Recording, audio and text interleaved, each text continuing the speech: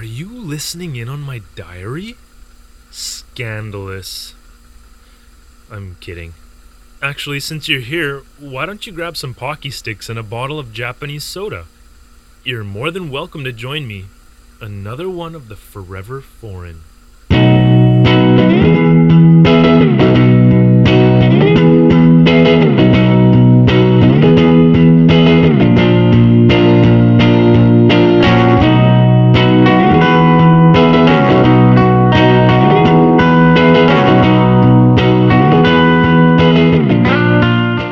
Chapter 3. I am become Sensei. Post dated Wednesday, August 7th, 2013. Salutations, foreigner. I'm trying some new sign-ons out, so bear with me. I gotta mix it up after recording for an hour and a half straight. My brain still thought that it was 15 hours earlier than it actually was on this Wednesday morning, and for the second consecutive night, it woke my body up long before it should have. I made sure to check the clock right away this time. It read 2 a.m. Actually, I didn't just check the clock, I stared at it for a good long while. I thought that maybe if I could just burn those numbers into my retina, it might convince my brain that it really was 2 a.m. on the 7th, rather than 11 a.m. on the 6th.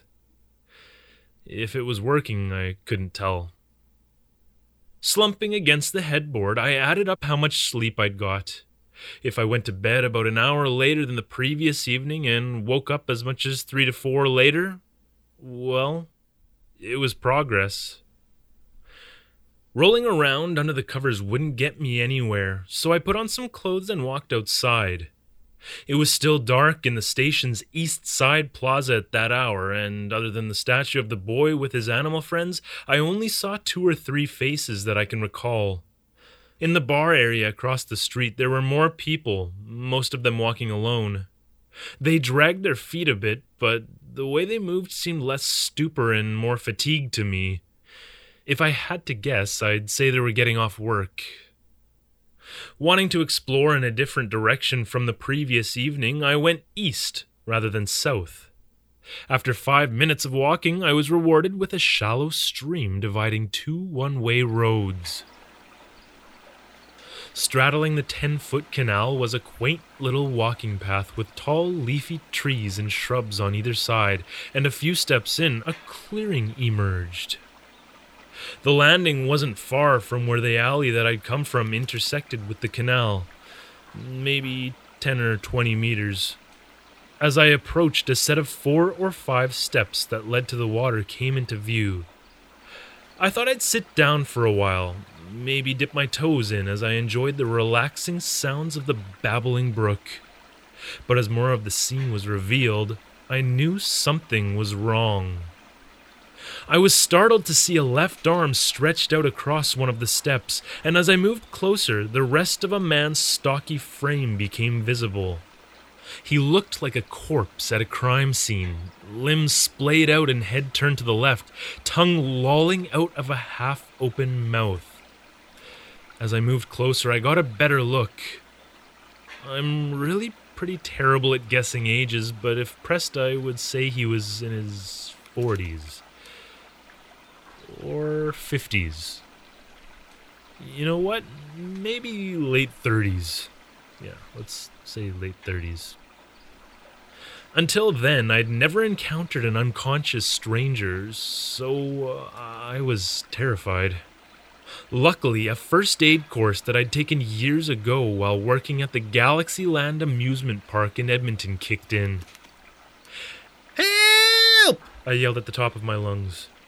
I yelled it once or twice more, but it didn't seem that there was anyone coming at that hour. I'm this man's only chance, I remember thinking as I bent down. Was it 2 breaths first, or do I start pumping right away? I decided to start with the pumps. Remembering something my instructor had said about shooting for the midpoint of the chest, I unbuttoned his short-sleeved dress shirt. Pressing both thumbs down on the man's nipples, I used my index fingers to find the center point in between, gently twisting my thumbs as I went. Even now I can clearly recall the warmth of his milk chocolatey areolas. As I marked the middle of his chest, I heard something. I guess you would have to call it a moan. Accompanying that moan was a jerk of the man's head, which was now looking up at me with wild, confused, bloodshot eyes. "You're alive!" I shouted. The man seemed to stare right through me, as though he knew he was still sleeping but just needed to convince himself. It must have been a very strange thing for him to wake up to. A white Canadian draped across his body, fondling his supple teats. The longer I remained at his side, the more desperate he seemed to be for that dream to end. Finally, the man shifted his weight, mumbling something in a hoarse Japanese voice. I could smell the sour reek of too many beers fermenting in his belly, accompanied by stale tobacco on his tongue. It's impossible for me to even guess at what he said, but it was clear that he was fine because he rolled onto his side to face away from me and was snoring in no time. He didn't even think to button his shirt. It was then that I noticed 2 beer cans at his feet, one of which was open and half full. It's clear that the man was simply drunk now, but for a moment, just a moment, mind you, I thought I might have revived the man by giving him a purple nurple. I know it sounds made up, foreigner, but I promise you this really happened. I sat next to the fellow for a few more minutes to make sure he really was okay before sliding to the other side of the stairs. There, I leaned back and listened to the water for some time as it lapped against the walls of the canal. On my list of things to clear up, I wrote, "Drinking in public okay?" I've since learned that it is, by the way. Before leaving the steps to walk farther up the street, I took a mental picture. Those shores will forever be the place where I found the drunken salaryman, and God bless him. Fully expecting to find more surprises hidden in the bushes, I paced back and forth along the walking path several times before finally making my way back to the hotel. Safe, but a little bewildered, I was asleep by 4:30 a.m. Progress. A few hours of sleep later, I was up and taking an elevator down to the lobby of the hotel to meet Callum. He wore a tailored black suit that looked every bit as sharp as the blue one from the day before. I decided to gamble on his sense of humor that morning, making a show of checking out his burgundy tie. "Clip on?" I asked. Fortunately, he smiled and said, "Of course." We weren't exactly in a rush, so the two of us stopped by the Belgian waffle stand in the station. I got a black coffee to go with my matcha-flavored waffle, and Callum got one dipped in chocolate. I've had green tea before, of course, but I'd never had matcha-flavored anything up until that point. Consider me a convert, because that waffle was as perfectly tailored to my taste buds as any of Callum's suits are to his frame. It wasn't overly sweet, and it had a subtle flavor that just made me feel so fancy. At training that morning, we covered several topics related to living in Japan, but what I remember most clearly was the Japanese law section that came closer to noon. There, I learned a great deal of the do's and don'ts. Like much of that week's training, most of what we learned felt like common sense. You can't snort cocaine in Japan, for example. You can't drink and drive, for another. You can't fight people, either. Actually, it turns out that self-defense is pretty shaky legal ground, so it's better not to fight back even if you were hit first. That somewhat cleared up my experience from 2 nights ago, where violence seemed to be off the table for the bar district's drunks. By the end of the legalities section, Kevin was breathing heavily, and he'd gone from calmly explaining the law in Japan to shouting it.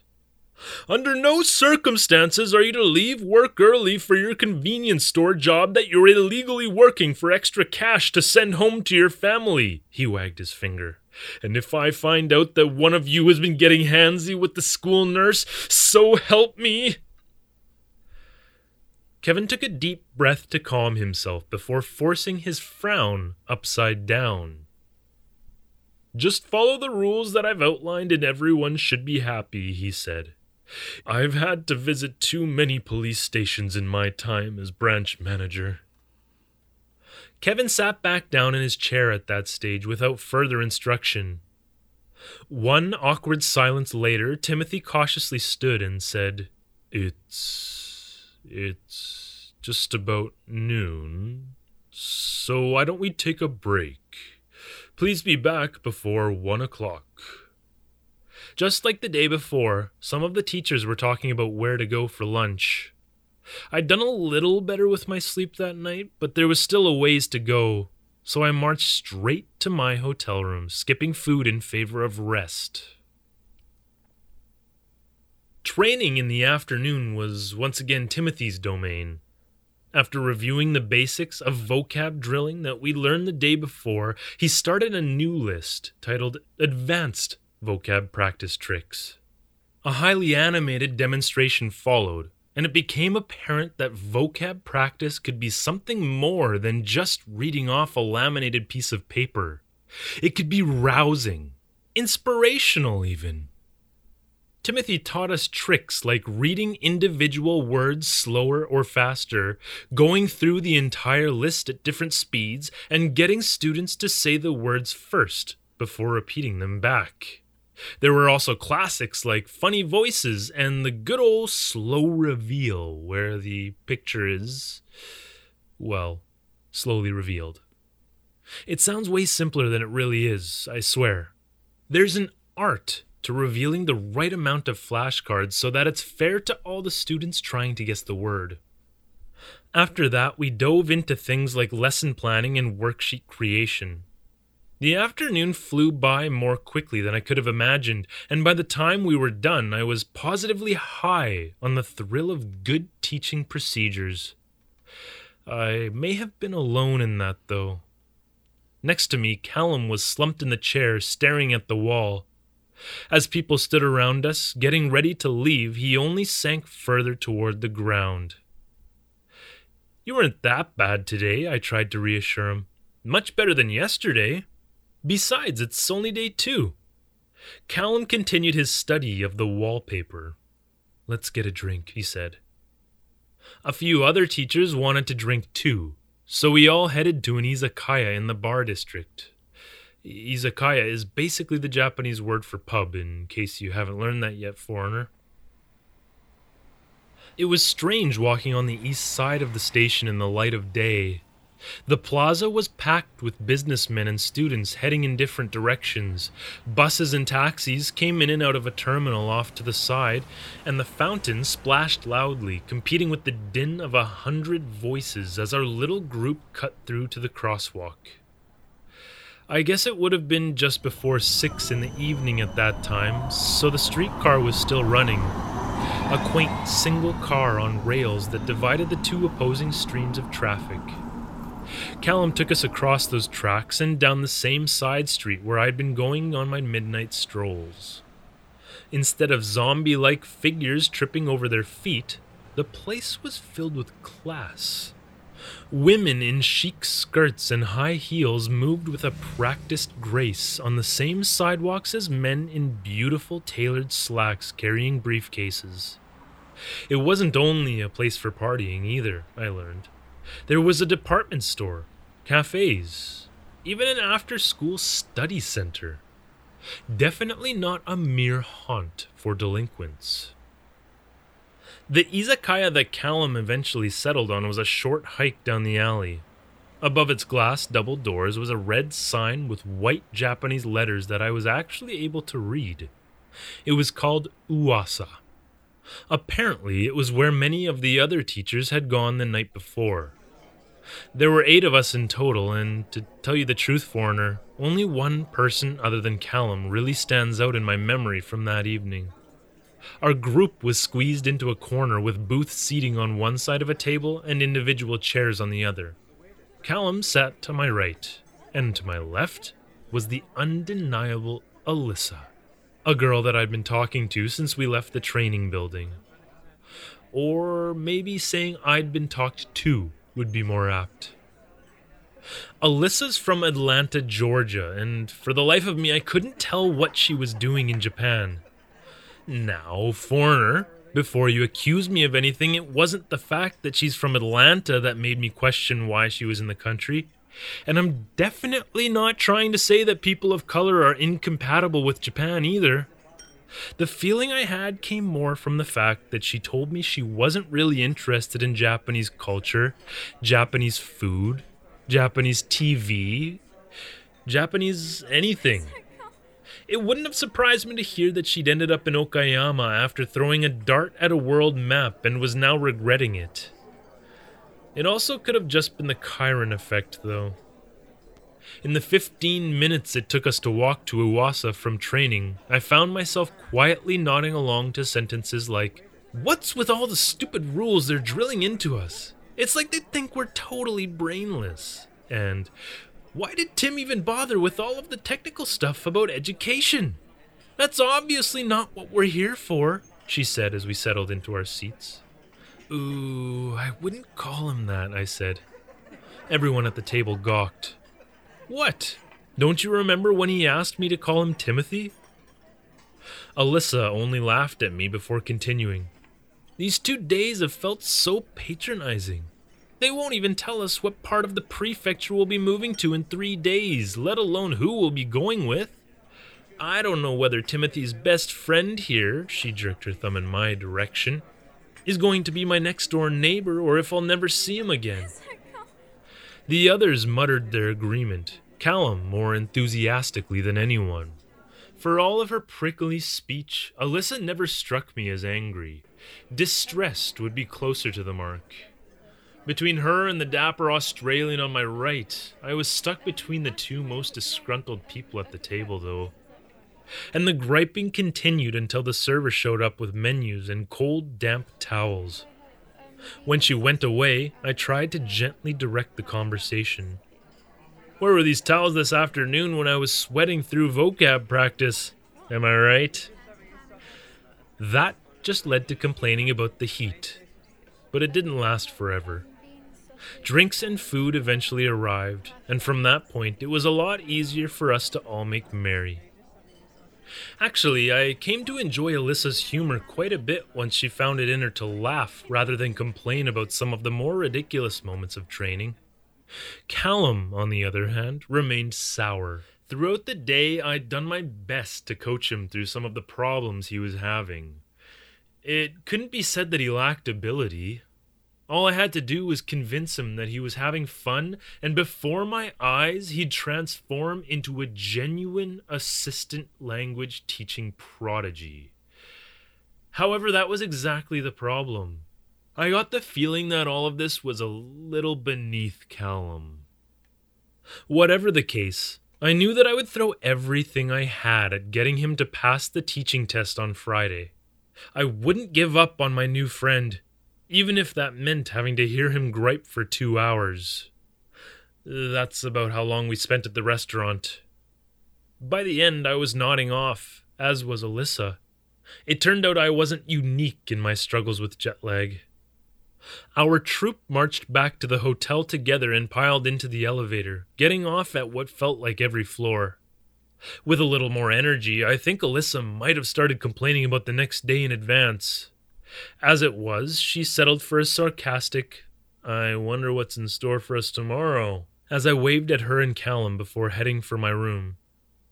After showering and jumping into bed, the clock read 10 p.m. Finally, I was getting on track. Postdated Thursday, August 8th, 2013. Greetings and salutations, foreigner. As happy as I was to have stayed up until a normal bedtime, I was equally frustrated when I woke up at 3 a.m., unable to get back to sleep. Progress, I tried to tell myself. I didn't even need to think about it anymore. Putting on clothes and stepping out for a midnight stroll was second nature by then. Unfortunately, nothing really exceptional happened that night for me to report. I certainly didn't find any semi-conscious middle-aged men to molest, despite returning to the river. I was back in bed by just after 4. In the morning before training, Callum and I went for waffles and coffee just like the day before. Matcha for me, chocolate dip for him. Now that I think about it, Callum actually looked as though he needed the coffee almost as much as I did that day. We must have had more beers the night before than I remembered. Aside from some minor headaches weighing us down, though, the two of us were in good spirits as we made our way to English teacher school. Maybe we didn't have any right to be that chipper given how tense things would be that day. Let me explain. The first incident happened in the morning as Kevin was going over some of the specifics of the payment system. What our monthly salary is, when the money arrives, and how to fill out a little sheet that ensures we get paid every month. It was all quite tedious, until it wasn't. As usual, Kevin was in a chipper mood as he gave instructions for filling out the sheet when he called on one of the girls in the middle of the room who'd put her hand up for a question.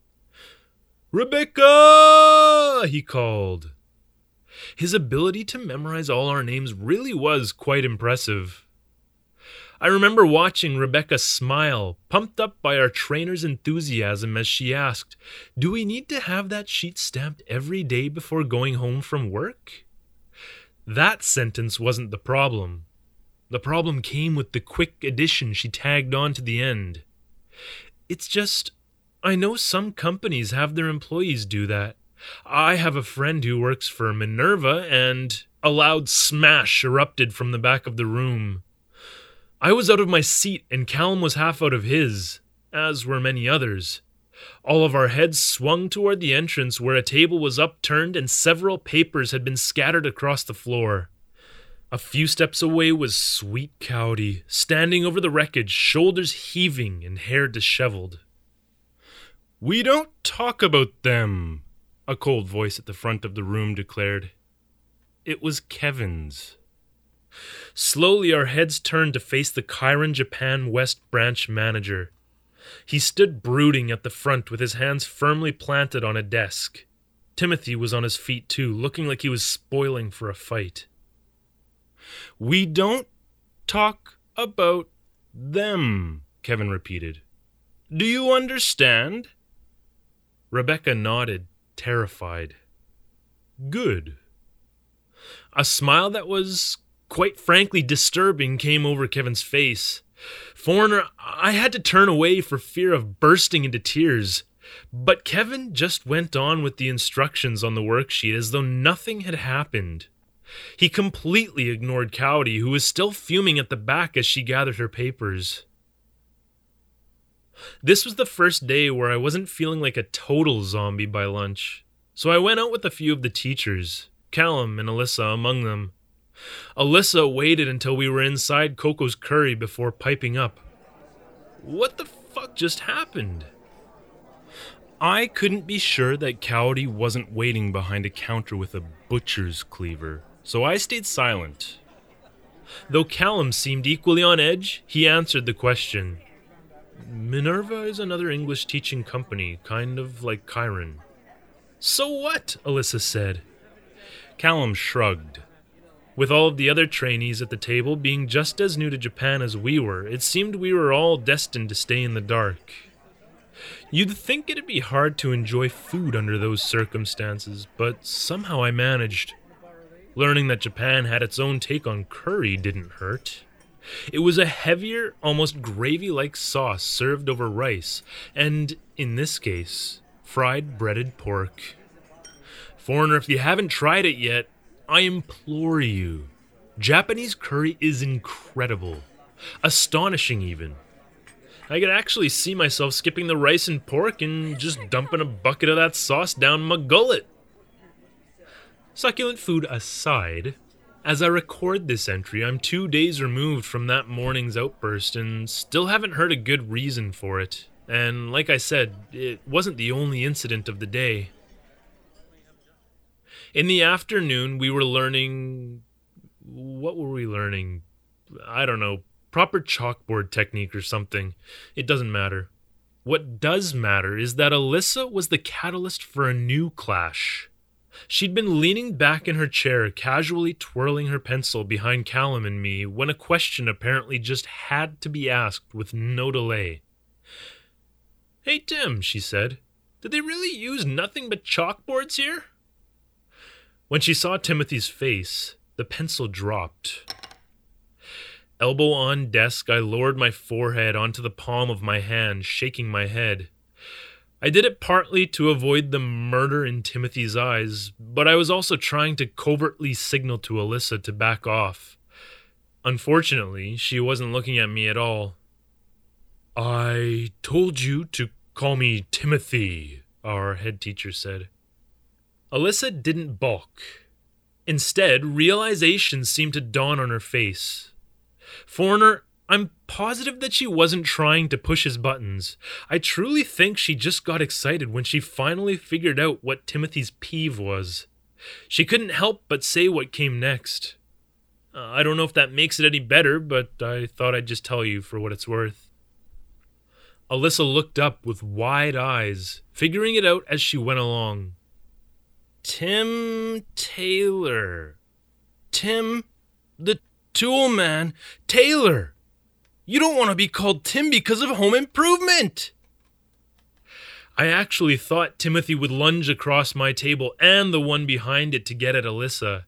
His fists were clenched, his face went red, and his second chin looked like it was going over a bumpy road. But he never resorted to violence. He told Alyssa relatively calmly and quietly to get out.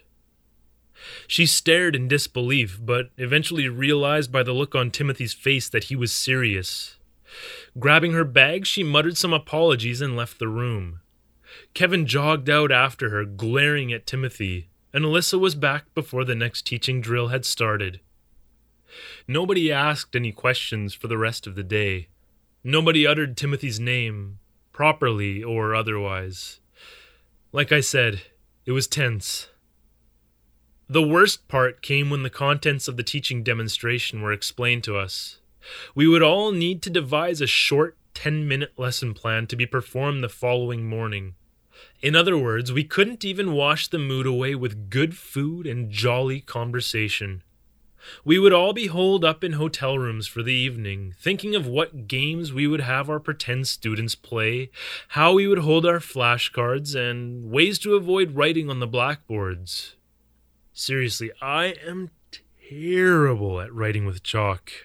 I usually have really neat writing. Everyone says so, but for some reason I just can't. I digress. Callum was at peak stress levels, so the two of us grabbed convenience store dinners and plopped down in my room to go over our lessons. It took us about an hour to come up with solid plans, and after that it was a matter of practice. I went first, breezing through mine. It felt really good, and Callum agreed, so we left it at that. Callum's, however, well, it wasn't great. Honestly, I don't know how he managed it, but after 3 days of training, he was worse at holding flashcards. From where I was standing, it was clear that he was getting worked up over the big picture, so I handed him a microscope. Not a real microscope, a metaphorical one. Does that make sense? What I mean is, I went through every step of his plan. First, getting him to practice simply getting up from his chair when he's called. Next, I had him practice looking at the flashcards to make sure they were facing the right direction. After that, I had him bring the cards to shoulder level, look at the word, then back to the audience. We went through every step of his lesson in minute detail. By the time we'd finished, it was 11 p.m., which meant that we'd been working on his performance for a solid 4 hours. It seemed like it had paid off, but come Friday morning it was possible that we might be back to square one. Only time would tell. Post dated Friday, August 9th, 2013. Konnichiwa, foreigner. Ugh, that felt awful. I went to bed almost the moment Callum left the room the night before. I slept like a rock, albeit not as long as I would have liked. Jet lag had taken on a new form that evening. Rather than boot me awake in the middle of the night, it chose to rouse me at 6 a.m. instead. Now I know what you're thinking. 6? If you went to sleep at 11, that means you got a full 7 hours. What's the problem? The problem, foreigner, is that I'd set my alarm for 7:30. I was supposed to get an optimal 8.5 hours of sleep, but would have to settle for less. This on the day of the demo lesson, not to mention the fact that I already had a mountain of sleep debt. Knowing that laying in bed would do no good, I bought a cold coffee at a convenience store downstairs and went to the plaza to watch the morning commuters. From a bench that encircled the statue of the boy with his animal friends, I watched the area slowly come to life. I'm not sure why it was so interesting to me, foreigner. It was just a bunch of people going this way and that, something I've seen before. But now that I'm talking about it, I think it might have been the first time that I've stopped to just watch people going about their day without needing to be anywhere myself. There was something liberating about it. Everyone looked so caught up in where they were going, so busy. And there I was with nothing to do, sitting next to a statue of some hero who seemed to be looking to the horizon himself. Pigeons flew in at times, hoping for scraps. Buses milled in the terminal off to the side, and the rumble of trains could barely be heard leaving the station in the underground. As the day grew brighter, I was the only person without somewhere to be. Just before 8, I returned to my room to put on a suit. Half an hour later, I met up with Callum for our morning waffle. He was wearing a light gray suit that day, with the same black clip-on that he'd worn earlier in the week. "How many suits do you own?" I asked.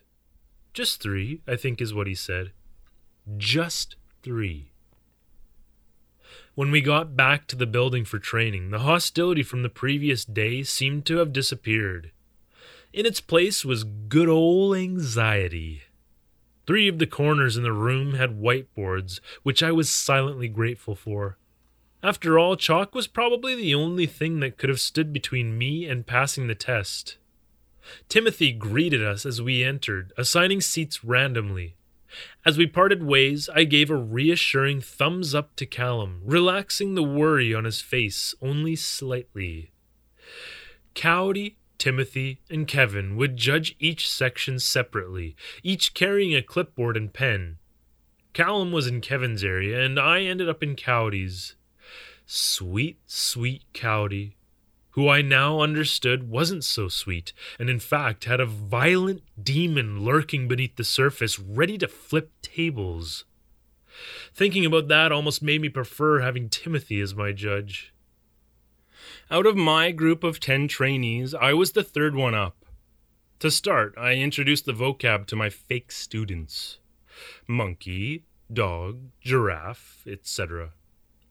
Then I got more aggressive, going through the list faster at first, then painfully slow. On a whim, I busted out a Mickey Mouse voice in an attempt to play to my Disney-loving judge. The whole group was busting their guts laughing, and Cowdy even gave me a standing ovation. Next, we played a short round of Guess the Animal. I imitated a rabbit at the front, and the students had to use the sentence, "It's a rabbit," in order to get the point. I did 2 more examples so that they knew exactly what they were doing. The first one was a lion, and the second, well, I threw a bit of a change-up at them, calling back to the Mickey Mouse impression from earlier. They ate it up. Finally, after having the fake students play for a while, I moved on to the finale, a guessing game where everyone walked around with pretend animal playing cards. They had to be pretend since, we didn't have real ones.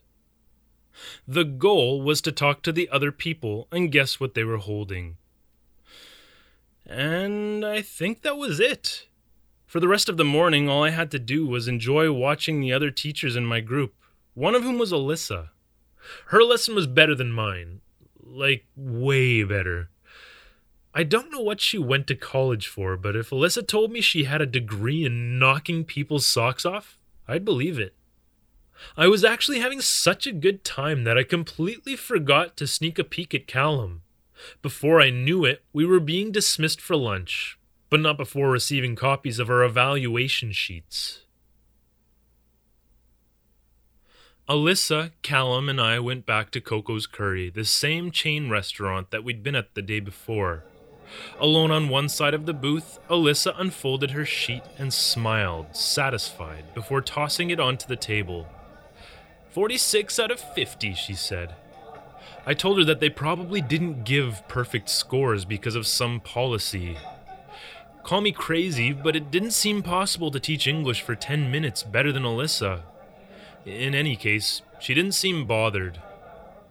I was about to unfold my own sheet when I noticed Callum. His shoulders were hunched and his hands were gripping the laminated menu in front of him so tight that his knuckles were white. On the table to his left was a folded piece of paper just like mine and Alyssa's that he was doing his best not to lay eyes on. Someone in my group was being a real bogan, he said. Not just for me, for all the presenters. The guy had it in his head that our fake class needed a misbehaving student. I mean, what is that? Aren't we all just trying to get through this week? Callum, Alyssa said as she bit her lip, trying not to laugh. I'm sure it wasn't as bad as you think it was.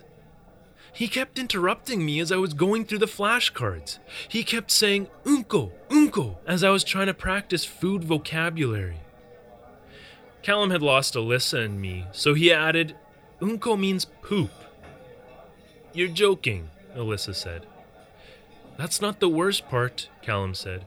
The worst part was when I snapped and told him to get out of my class. I can't believe neither of you heard me. I guess we were having a pretty good time on our side of the room, I said. Honestly, it was a riot the whole time. But that doesn't mean we all did well. Let's check our scores together. You check it, he said. The words had hardly left his lips by the time Alyssa had the paper in her hands. As she read it from top to bottom, her eyes grew wide. No way, she said. Callum's forehead dropped onto the table. Well, I asked. 49 out of 50, she said. And a comment that says, you handled the unpredictable very well. Callum's head slowly rose. What? He said, and Alyssa handed the paper over. I passed, he said. I can't believe I passed. You didn't just pass, I said. You were almost perfect. Foreigner, I always knew Callum would do well if he could forget about himself for a minute. I figured the antidote would be a lively atmosphere, but in the end it was overzealous adults that didn't know how to read the room. Between the three of us, there was only one sheet left unopened. I snatched it off the table before Alyssa had a chance. Just mine left, I said with a smile. I still have it somewhere in this pile from training. Where is it?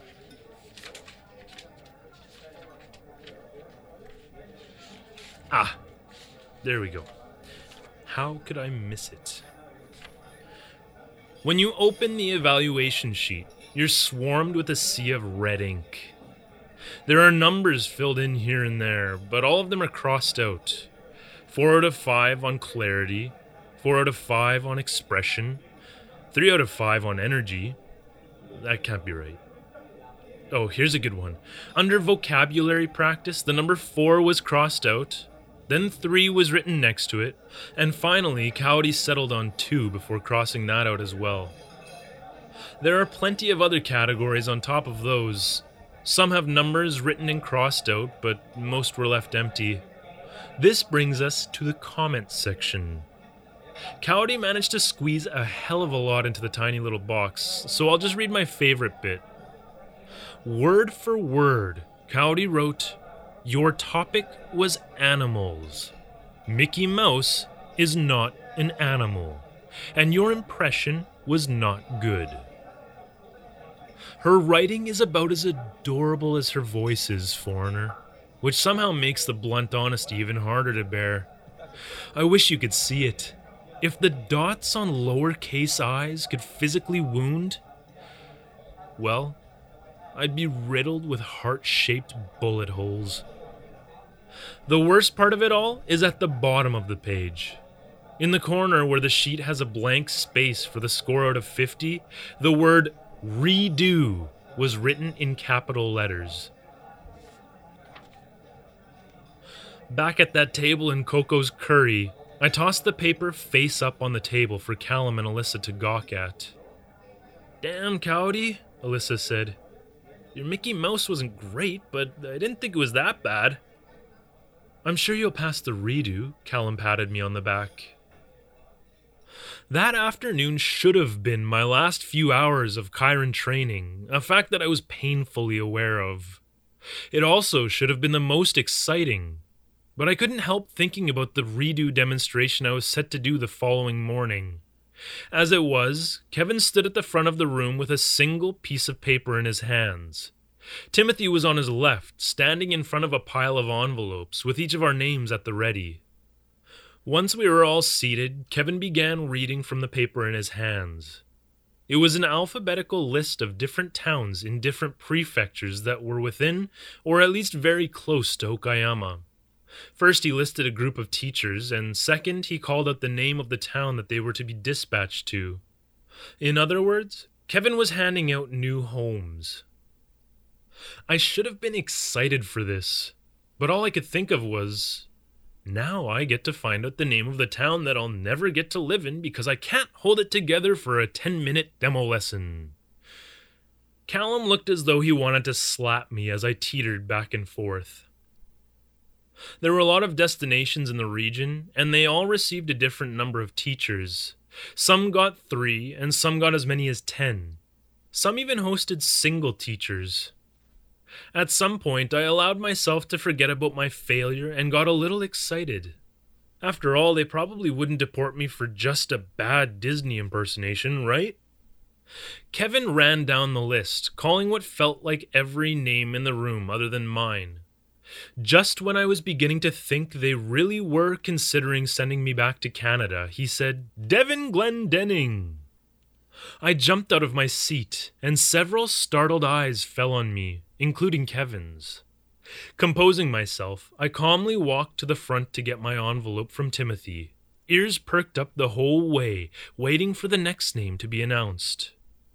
Alyssa James! At this point, I'd completely forgotten about the failed test and started clapping excitedly.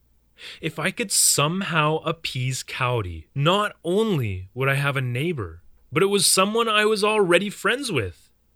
The two of us high-fived as we passed each other at the front. The next name Kevin said was Callum Rashford. "What?" I shouted. Unfortunately, foreigner, I really did shout it. I couldn't help myself. My luck to get sent to the same town as two people that I already got along with was unbelievable. Callum, Alyssa, and I had practically started choreographing a team dance when a fourth name was announced. Bree Song! I'd never heard of a Bree Song until then. The three of us were jumping up and down, but the celebrations came to a sudden halt as we craned our necks to get a look at our fourth member. On the opposite side of the room, a short girl with long black hair tied in a tight ponytail stood. I gave her a wave just before she got to the table at the front, which she returned somewhat reluctantly. Another new friend, I hoped. After Bree and Callum had taken their seats, Kevin announced that the four of us would be going to a town called Hotaru. Before coming here, there were only about a half-dozen names of places around Japan that I knew of, none of which were in Okayama, so naturally the name meant nothing to me. As the rest of the trainees were called, I peeked inside my envelope. One of the papers was a map of Okayama with Hotaru highlighted in the northwest corner and a few details written on the bottom. The number of inhabitants, for example, is a little over 30,000, and the town's main train station is more than an hour and a half from Okayama cities. While going over things like our living situations and schools, I found myself firmly stuck in a daydream. Images of what this little town called Hotaru might look like flashed through my brain. I pictured the mountains and rice fields that I'd seen coming in from the airport. A charming little train station, maybe. And of course, the adorable students that I would teach. Those thoughts carried me all the way to the end of the day. I managed to rejoin reality just as Kevin was saying that our entire training group would be reunited for an English day camp later that month. A short 2-day summer camp for junior high school students led by Timothy. He didn't say much about it, but I can already tell.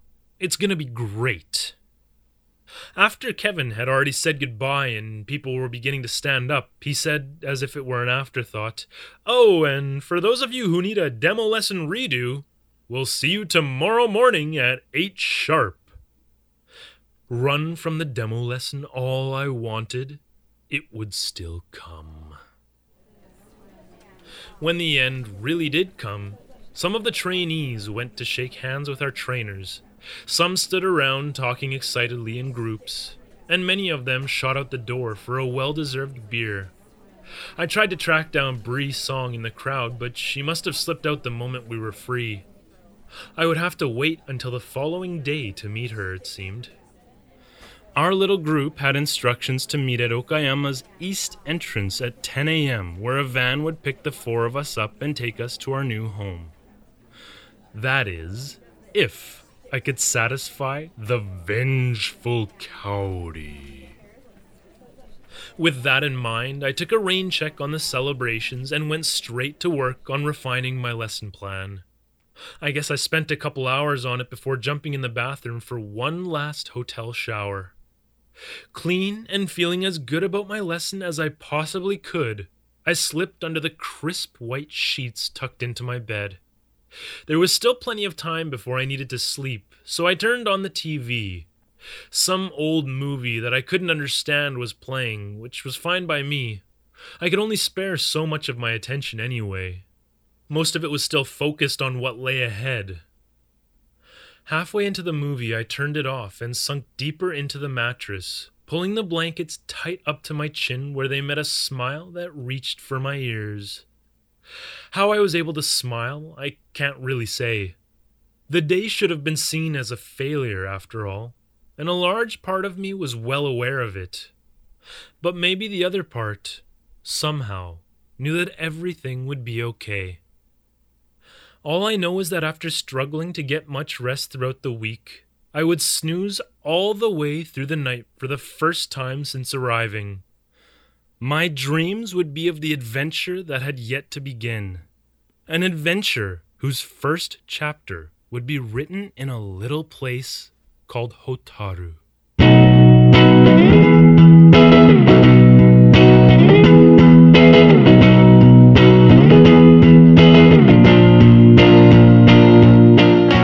Thank you for listening to Forever Foreign. If you enjoyed this episode, hit the subscribe button so you don't miss any in the future. Season 1 will be released every 2 weeks. For more info on the show and bonus content like essays and blog articles, visit foreverforeignpod.com. If you're up for it, we'd also love to hear any questions or feedback at info@foreverforeignpod.com. The show was written, produced, and narrated by me, David Taylor. Sound design and original music is by Brock Christian, and additional story editing was done by Juan Olivares. Catch you next time, Foreigner.